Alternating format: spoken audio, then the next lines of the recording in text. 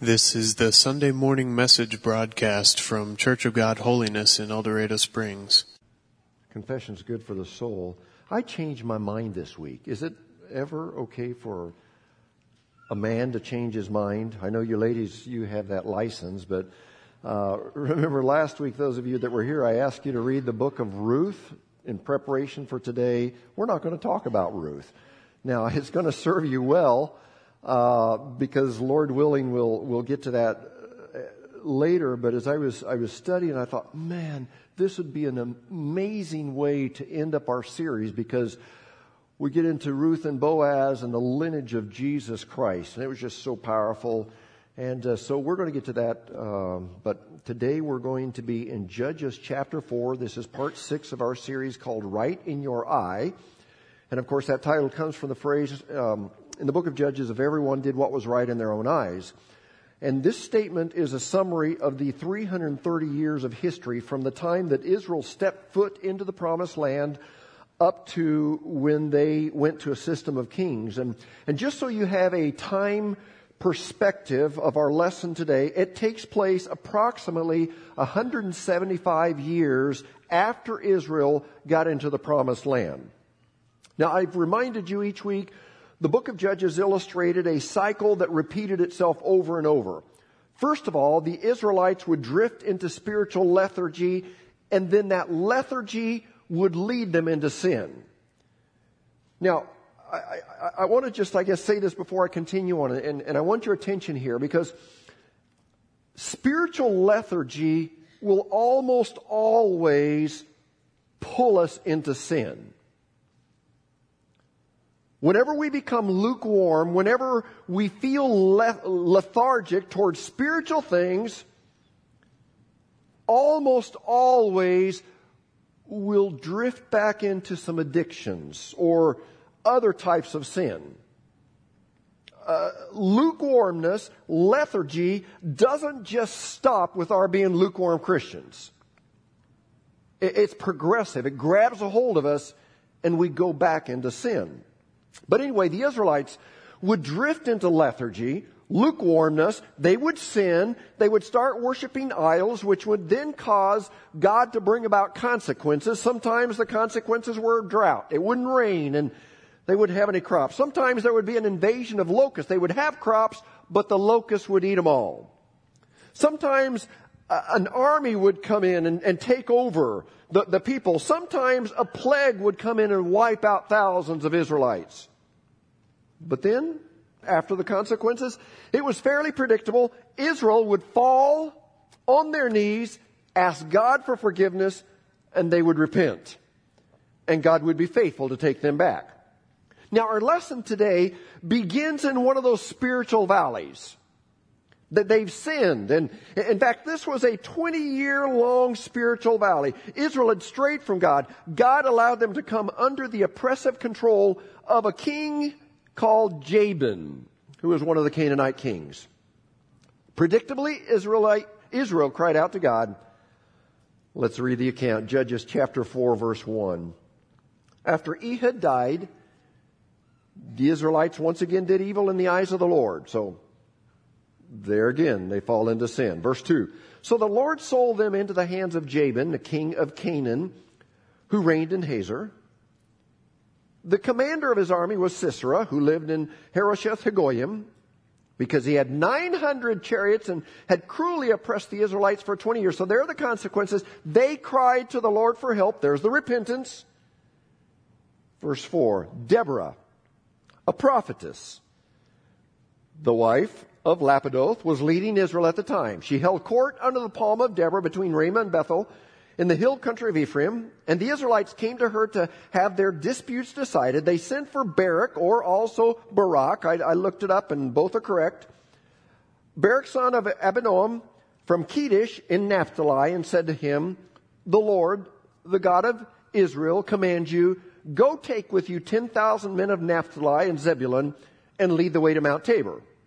I will lure Sisera, the commander of Jabin's army, with his chariots and his troops to the Kishon River and give him into your hands. Now let's stop here for a little bit. For 20 years, Israel had suffered under the cruel regime of Jabin. Jabin's powerful army was led by a man named Sisera. And one of the things that made Sisera's army so powerful is that they had 900 chariots made of iron. Now that doesn't sound like a big deal to us. But at that time, iron chariots, it was the most advanced technology around. It would have been similar to our having 900 armored tanks. So when you would shoot arrows at those chariots, they'd just bounce off the iron. Or even if the arrows were flame-tipped arrows, they would not catch the chariots on fire. Israel at this time did not have that technology. They had nothing but swords and spears, bows and arrows. And so you put those swords, spears, bows and arrows up against a superpower that had 900 armored tanks, you had no chance. But despite what seemed like an impossible situation, in our lesson we see that there was a judge in Israel that didn't panic. Thank God for those people who have the ability to think clearly and have a calming effect during stressful situations. You know, most of us have a meltdown. We panic. But thank God for those people that once in a while come along who are naturally equipped to deal with tough times. And in Israel, there was that person. This person did not panic. This person did not run, did not cower in fear. And what's interesting is that this person was not a king. This person was not a general in the army. In fact, this person was not even a man. Surprise! This person was a woman by the name of Deborah. And by the way, do you know what Deborah means? Honeybee. That's what her name meant, honeybee. And Deborah came to the forefront and not only was willing to be a worker bee, but she began to lead like a queen bee. Now, we don't have a lot of information about Deborah, but we do know a couple of things about her. Number one, we know that she was a prophetess. The Bible said that. And she wasn't the only prophetess mentioned in the Bible. There are several others. Miriam, the sister of Moses, New Testament, Luke chapter 2. Anna was a prophetess. She held baby Jesus in her arms. And then in the book of Acts, there was a man named Philip who had 4 daughters, and they were all prophetesses. But not only was Deborah a prophetess, Deborah was a judge that held court in the hill country in that area. Now, in the area of Ephraim. Now, I don't think that Deborah was like Judge Judy. She was Judge Deborah, a woman anointed by God and equipped with amazing wisdom to where people came from great distances to have their disputes settled. And again, you know, there are many people who have the gift of stirring up controversy. They're pot stirrers. And you'll be thankful I won't mention any of your names this morning. But not only are there pot stirrers, I'm grateful that once in a while you come across someone who has the gift of being able to bring peace and settle arguments and disagreements and bring solutions to the conflict. And Deborah, the prophetess, the judge, was blessed by God in being able to do that. Now, as kind of a side note, and I know I'm walking on really thin ice in our society today by saying this, but that's never stopped me from saying something like this before. But I want to point out that Deborah did not try to act like a man. She knew her role. And let me just take a couple of minutes here and explain myself. I want to make it clear that men and women have equal value. Is there amen? I heard one amen. They have equal intelligence. And actually, I hate to admit this, but I think that women as a whole are probably a little bit smarter than men. There was one brave woman. Now, I wouldn't know if I would call her brave in the early service, but she said amen out loud on that one.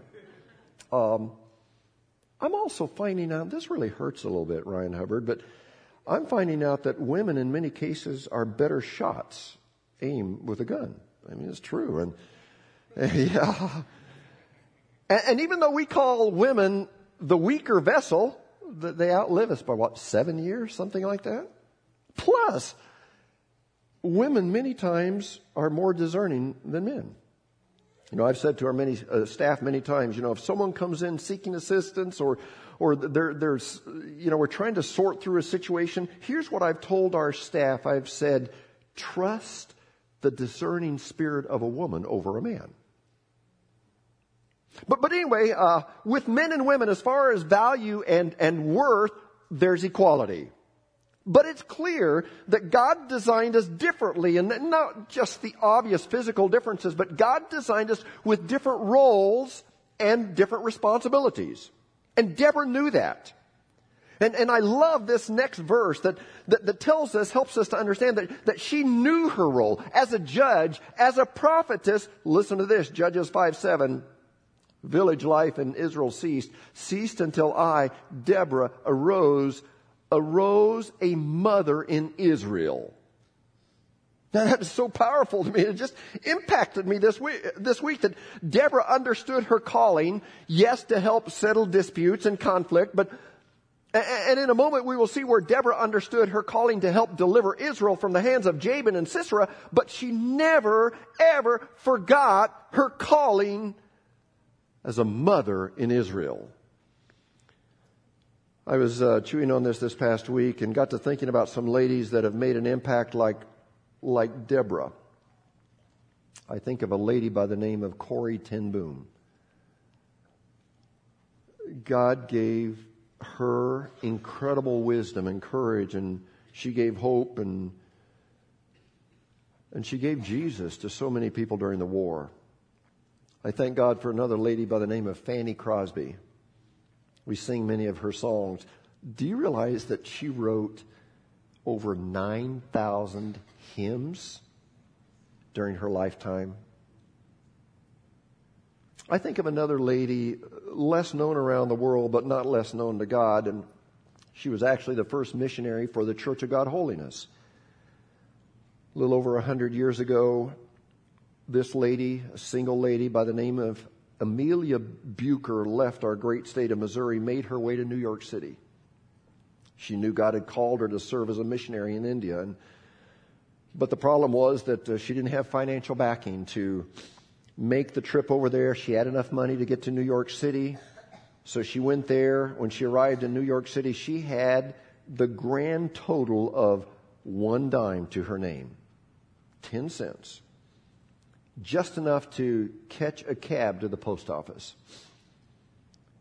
And you've heard stories like this, but it's so amazing that she got to the post office, and the general delivery at the post office, she received an envelope with a check in it. You know the rest of the story. It happened to be just the right amount to get to India.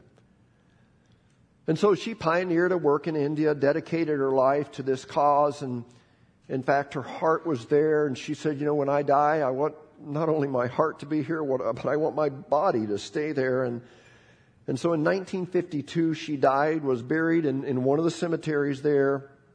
But what's interesting is that for years, no one, including her family, knew where she had been buried.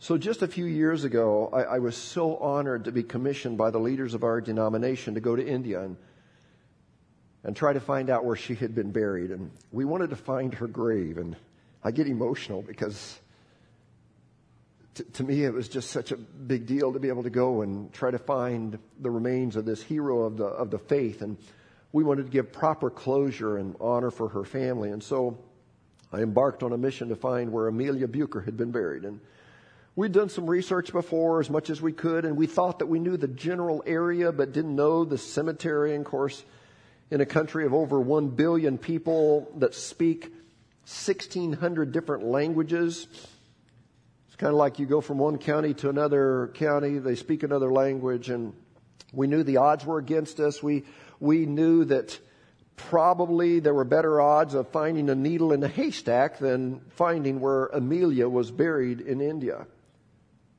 But we'd asked God for His favor, and I'll spare you all the details. Sometime I'd love to just tell you all the details, but I believe that God, and I know sometimes we use this term very loosely. We say, well, God led me, but I truly believe that God favored us and He led us to a little cemetery.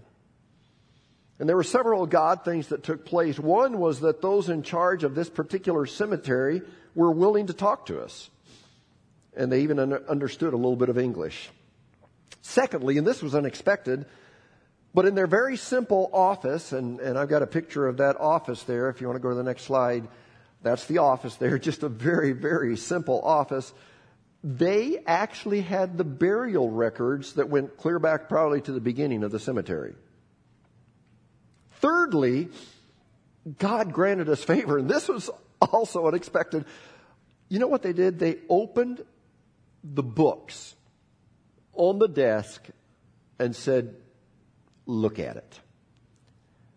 And we began searching for the name Amelia Bucher. We knew she had died in 1952. And I get chills this week just thinking about this. I got chills in my office. We hadn't searched very long until we came across the following. Next slide, please. There's the list that we were looking at. We went down. Bucher, Amelia, missionary. This would be February 7th, 1952. You can't imagine just the emotion that went through us. And then the next slide here, we were wondering, okay, where was, I call this a small cemetery. For India, it was a small cemetery, but it made our little cemetery here in El Dorado Springs look, it was mammoth compared to that. So then here's another ledger they let us look at. We came down here, again, Amelia Bucher, and here's the area where she was actually buried, the actual place. Well, then we read something else. Next slide, please. It said, purchase grave lying without monument for 2 years and more after the date of burial will be considered as forfeited and be liable for use for fresh burials by the board. And so if there wasn't a permanent headstone, tombstone that was put up, then within 2 years they would take the remains out and put them in kind of a pit and just burn the bones. But anyway, we went to the location. Next slide, please. And this is the area, this is the place where she had been buried back in 1952, but now there was, someone else there. And so, we were, just a little bit, troubled. What do we do here? Because we wanted to give just kind of a proper honor and closure. And so we said, okay, how can we do something that's permanent? And so they instructed us what we needed to do. We needed to get a headstone. And we said, okay, what's the fastest we can get a headstone? And so they said, well, money talks. And we said, okay, well, how fast? They said, we can have it later on today. And so what's the cost? And, we'd like a nice headstone. We want marble and something that would really give proper closure. And so if we go to the next one, we had this fashioned and we paid a lot of money for this, but it was worth it. It was about $150 for this, and it says, in loving memory of Amelia Bucher, 1878 to 1952, that others may know Christ. One more slide there. We put it there, permanent, paid the fee, just as a proper closure to this amazing lady of the faith. All of that to say that thank God for Amelia Bucher. Thank God for women in this church. Some of you ladies that are filled with wisdom and anointing. You love the Lord Jesus Christ with all your heart. And many of you are godly representatives of our Lord. Anyway, that was Deborah. Let's get back to our lesson. Sorry for that emotional moment there. But God had asked the army of Israel to go up against the powerful and practically invincible army of Sisera that had 900 chariots of iron. Let's find out what happened. Judges chapter 4, verse 8. Barak said to her, if you go with me, I will go. But if you don't go with me, I won't go. Now that's a real man there. Basically saying, you know what? I need you to go with me and hold my hand. That's kind of what he was saying. Verse 9, very well, Deborah said, I will go with you, but because of the way you're going about this, the honor will not be yours, for the Lord will hand Sisera over to a woman. Leave it to a woman. So Deborah went with Barak to Kedesh, where he summoned Zebulun and Naphtali. 10,000 men followed him, and Deborah also went with him. So Deborah said, Barak, God is commanding you to lead the army into battle, but if you're too afraid to go by yourself, you can count on me to go with you. Just on a side note, I wondered this past week, I wondered about myself, how many times has God asked us to do something and we're like Barak and afraid to do what God asks us to do, because in our minds it would be like going up against 900 armored tanks. And so we've said no to God. If God asks you to do something, let me encourage you with this scripture, 1 Thessalonians 5:24. He who calls you is faithful and will do it. If God calls you, not if you go in your own strength, but if God calls you, he who calls you is faithful and will do it. If God calls you to go up against 900 chariots of iron, he will be faithful to go with you. Well, let's see how Deborah handled this situation that seemed hopeless. Judges 4:14. Then Deborah said to Barak, go, this is the day the Lord has given Sisera into your hands. Has not the Lord gone ahead of you? So Barak went down to Mount Tabor, followed by 10,000 men. At Barak's advance, the Lord routed Sisera and all his chariots and army by the sword. And Sisera abandoned his chariot and fled on foot. Now, Sisera, because of the 900 chariots of iron, was pretty sure of the outcome. His chariots were superior. His army was better. He was undefeated. It was a matter of time before Sisera would crush these little backwoods Israelites. But that's where Sisera messed up. His trust was in the wrong place. His trust was in chariots and horses. Do you remember this scripture? Some trust in chariots and some in horses, but we trust in the name of the Lord our God.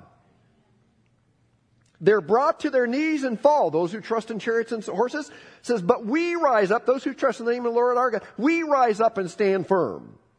And Sisera trusted in chariots and horses. Barak, Deborah trusted in the name of the Lord our God. Now, I want you to fast forward to Judges chapter 5. Now, Judges chapter 4 gives the outcome, but Judges chapter 5 gives more details to how it happened. I want the details here. And these details are in a song that Deborah is singing about the victory. Let's read it. Judges 5:3. Hear this, you kings. It's a song. Listen, you rulers. I will sing to the Lord. I will sing. I will make music to the Lord, the God of Israel. O Lord, when you went out from Seir, when you marched from the land of Edom, the earth shook, the heavens poured, the clouds poured down water. The mountains quaked before the Lord, the one of Sinai, before the Lord, the God of Israel. And skip on down to verse 20. From the heavens, listen to this, this is interesting, the stars fought. From their courses they fought against Sisera. The river Kishon swept them away. The age-old river, the river Kishon, march on, my soul, be strong. Now, would you allow me to try to piece the details together from these verses? May not have happened exactly like this, but I think I'm pretty close. The Israelites are at the foot of Mount Tabor. In fact, this isn't far from where Armageddon is going to be fought. Let me just show you, get you a geographical perspective here. Next slide, please. All right, here is the Sea of Galilee, Dead Sea, Jordan River. Right here is Mount Tabor. This right here is Megiddo. This is the valley of Armageddon, where the Bible says that in the last days there will be a battle where blood will flow up to the bridle of horses right there. And by the way, those of you who are going with us to Israel here in 3 weeks, we will be down here, see this area where the battle of Armageddon will be fought. But anyway, the Israelites are at the foot of Mount Tabor. Here comes Sisera. the powerful general, his charioteers with 900 chariots of iron. But then something happens. And Judges chapter 5 verse 4 says, the earth began to shake and the clouds poured down water. Now, some of you were raised with a King James Version, and I happen to love the way it says this. It says, the earth trembled and the heavens dropped. I mean, it rained so hard, the bottom fell out. I think the old-timers used to say this rain was like a stump floating, frog strangling rain. Is that any old-timers in here that remember this?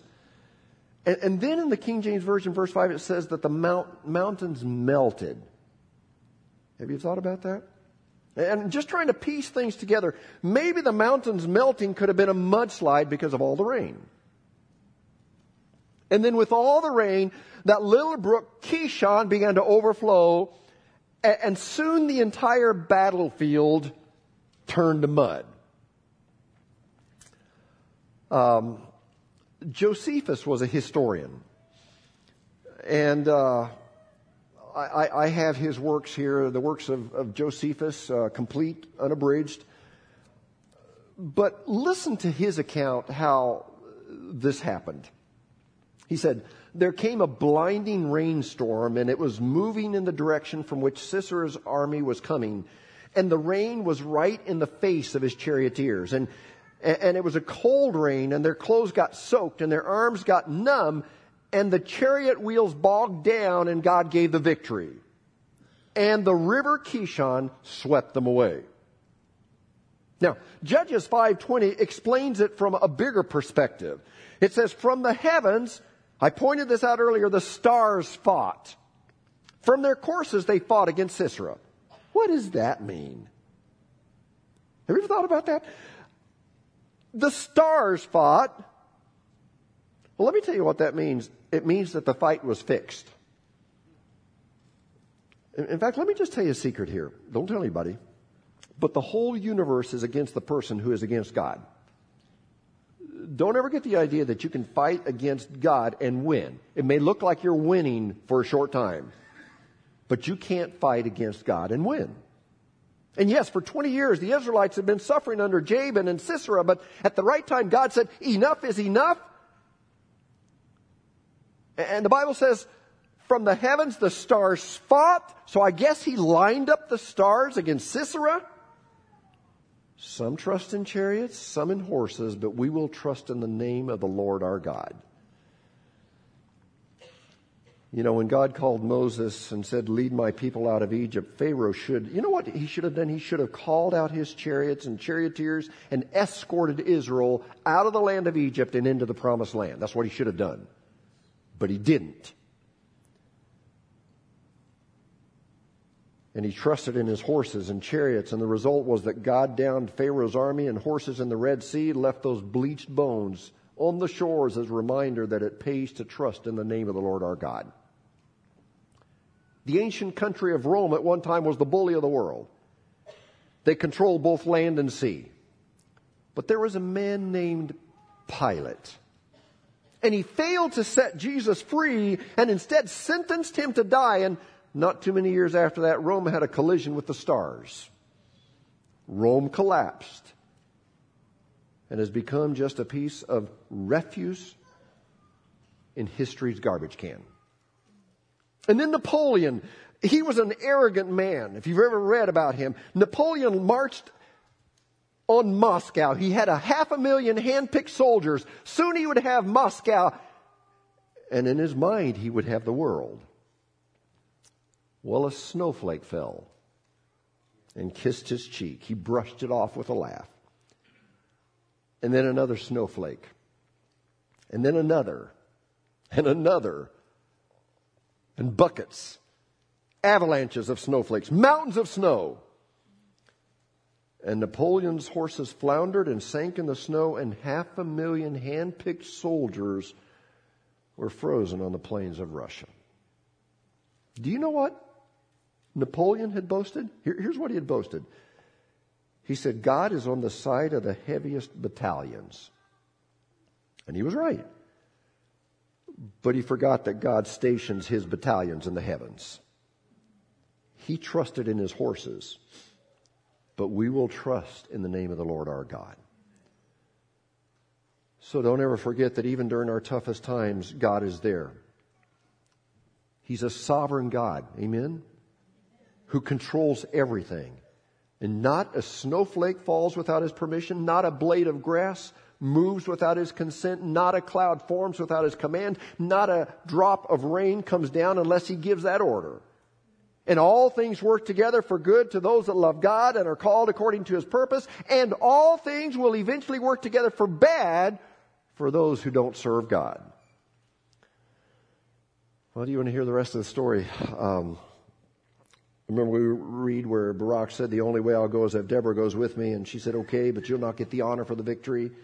A woman will receive the honor for it. Let's read about it in Judges 4:17. Sisera, however, fled on foot to the tent of Jael, the wife of Heber the Kenite, because there were friendly relations between Jabin, king of Hazor, and the clan of Heber the Kenite. Jael went out to meet Sisera and said to him, come, my lord, come right in. Don't be afraid. So he entered her tent. And she put a covering over him. I'm thirsty, he said. Please give me some water. She opened a skin of milk, gave him drink, and covered him up. Stand in the doorway of the tent, he told her. If somebody comes by and asks you, is anyone here? Say no. Now, I want you to picture this. But Jael, Heber's wife, picked up a tent peg,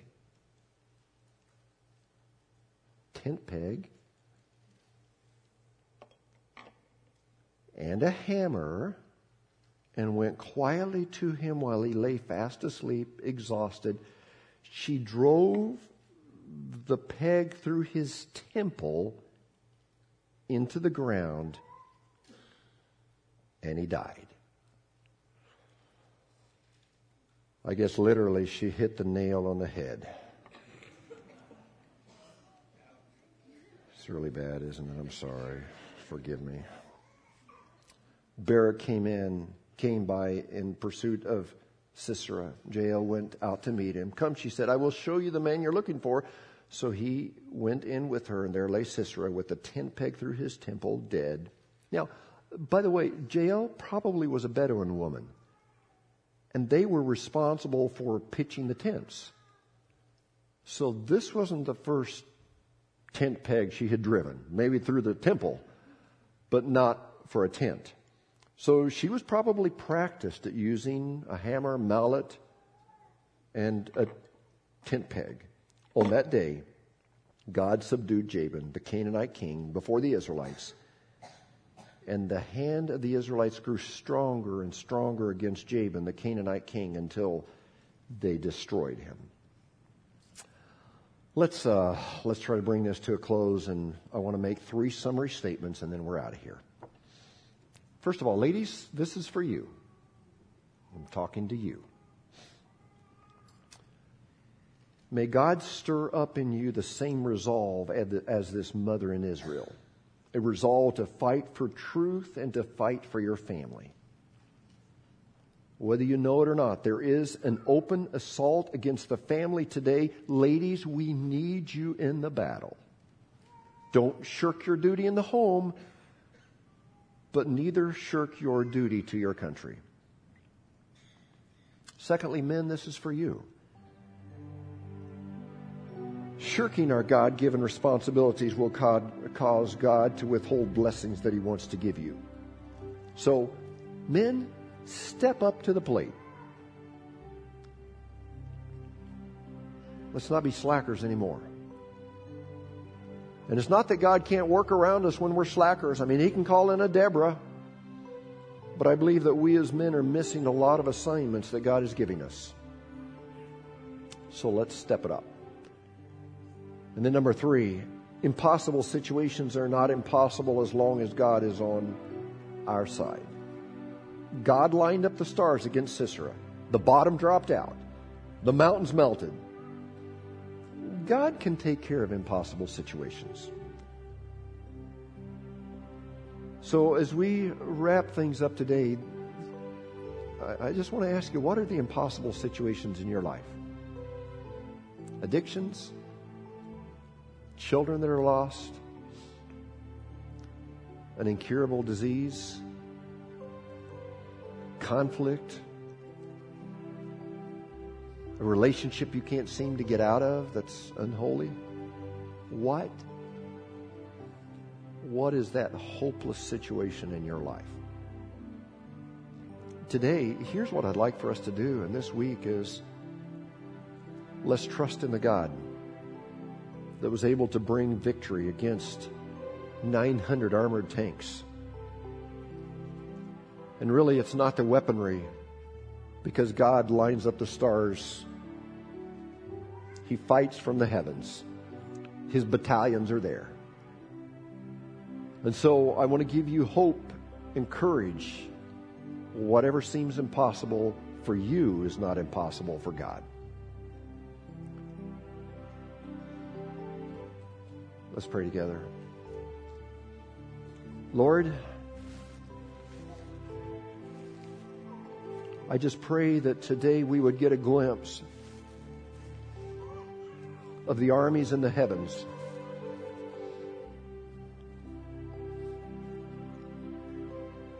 Father, I just pray that there would be something, God, that hope would just be injected into us. Lord, those that are going up impossible situations, addictions, family struggles, marriage issues, issues with children, depression, whatever it is, God, I pray that we would not trust in chariots and horses, but we would trust in you, the Lord of hosts. And so, God, I pray that you would just come and meet us at our need, Lord, just personally. Because, Lord, I think we all have struggles. Lord, I was hearing about a family the other day that most of us would know, and we would think that family has it all together. They've got it together financially. They're just the picture-perfect family, and they have everything. They've got to be so supremely happy. And Lord, as I just kind of got inside that situation a little bit, found out there's stress, there's fear, or there are so many things there that on the outside you would never know. And God, I pray that for those of us that maybe have come across that way, that we would just be transparent. And Lord, you didn't design us to be lone rangers, but Father, you designed us to need each other and to come alongside of each other. And I pray, God, that today we would just find hope in these situations that seem so hopeless. Lord, you don't always answer our prayers like we want, but Lord, you answer our prayers like we need. And God, the whole formula that you have for our life that includes some good times and some bad times and some tough times and some wonderful times, Lord, that whole formula is designed, it's on purpose, because you are trying to fashion us into a man of God or a woman of God, and we need the good and the bad. Lord, we trust you because you're a good God. And so, Lord, I ask that this week, as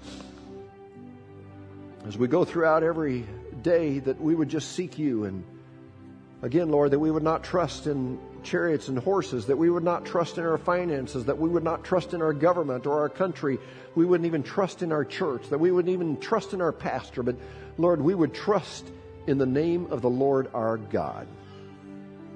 And so, Father, I just pray specifically that would be applied to us this week, and that you would give us some answers. And I pray that, Lord, there would be some battles that would be won this week, that addictions would be defeated, Lord, that depression would be defeated. I pray that, Lord, I even believe that there are those times when you want to just bring supernatural healing to incurable diseases. Families can be restored. I pray that there would be battles won this week in the name of Jesus. And Lord, for whatever you do, we're not going to give credit to anything this church does or anything else. It's going to be because of the Lord God of hosts. Thank you for this time together. Go with us, I pray, in Jesus' name. And everybody said, amen. Amen.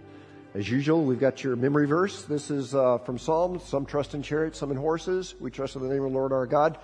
So you'll be receiving that on the way out. And I would ask you again, say that out loud twice a day. Get it in your mind, but more than that, get it in your heart so it can come out your life. and make a difference. You're dismissed. Thanks for coming.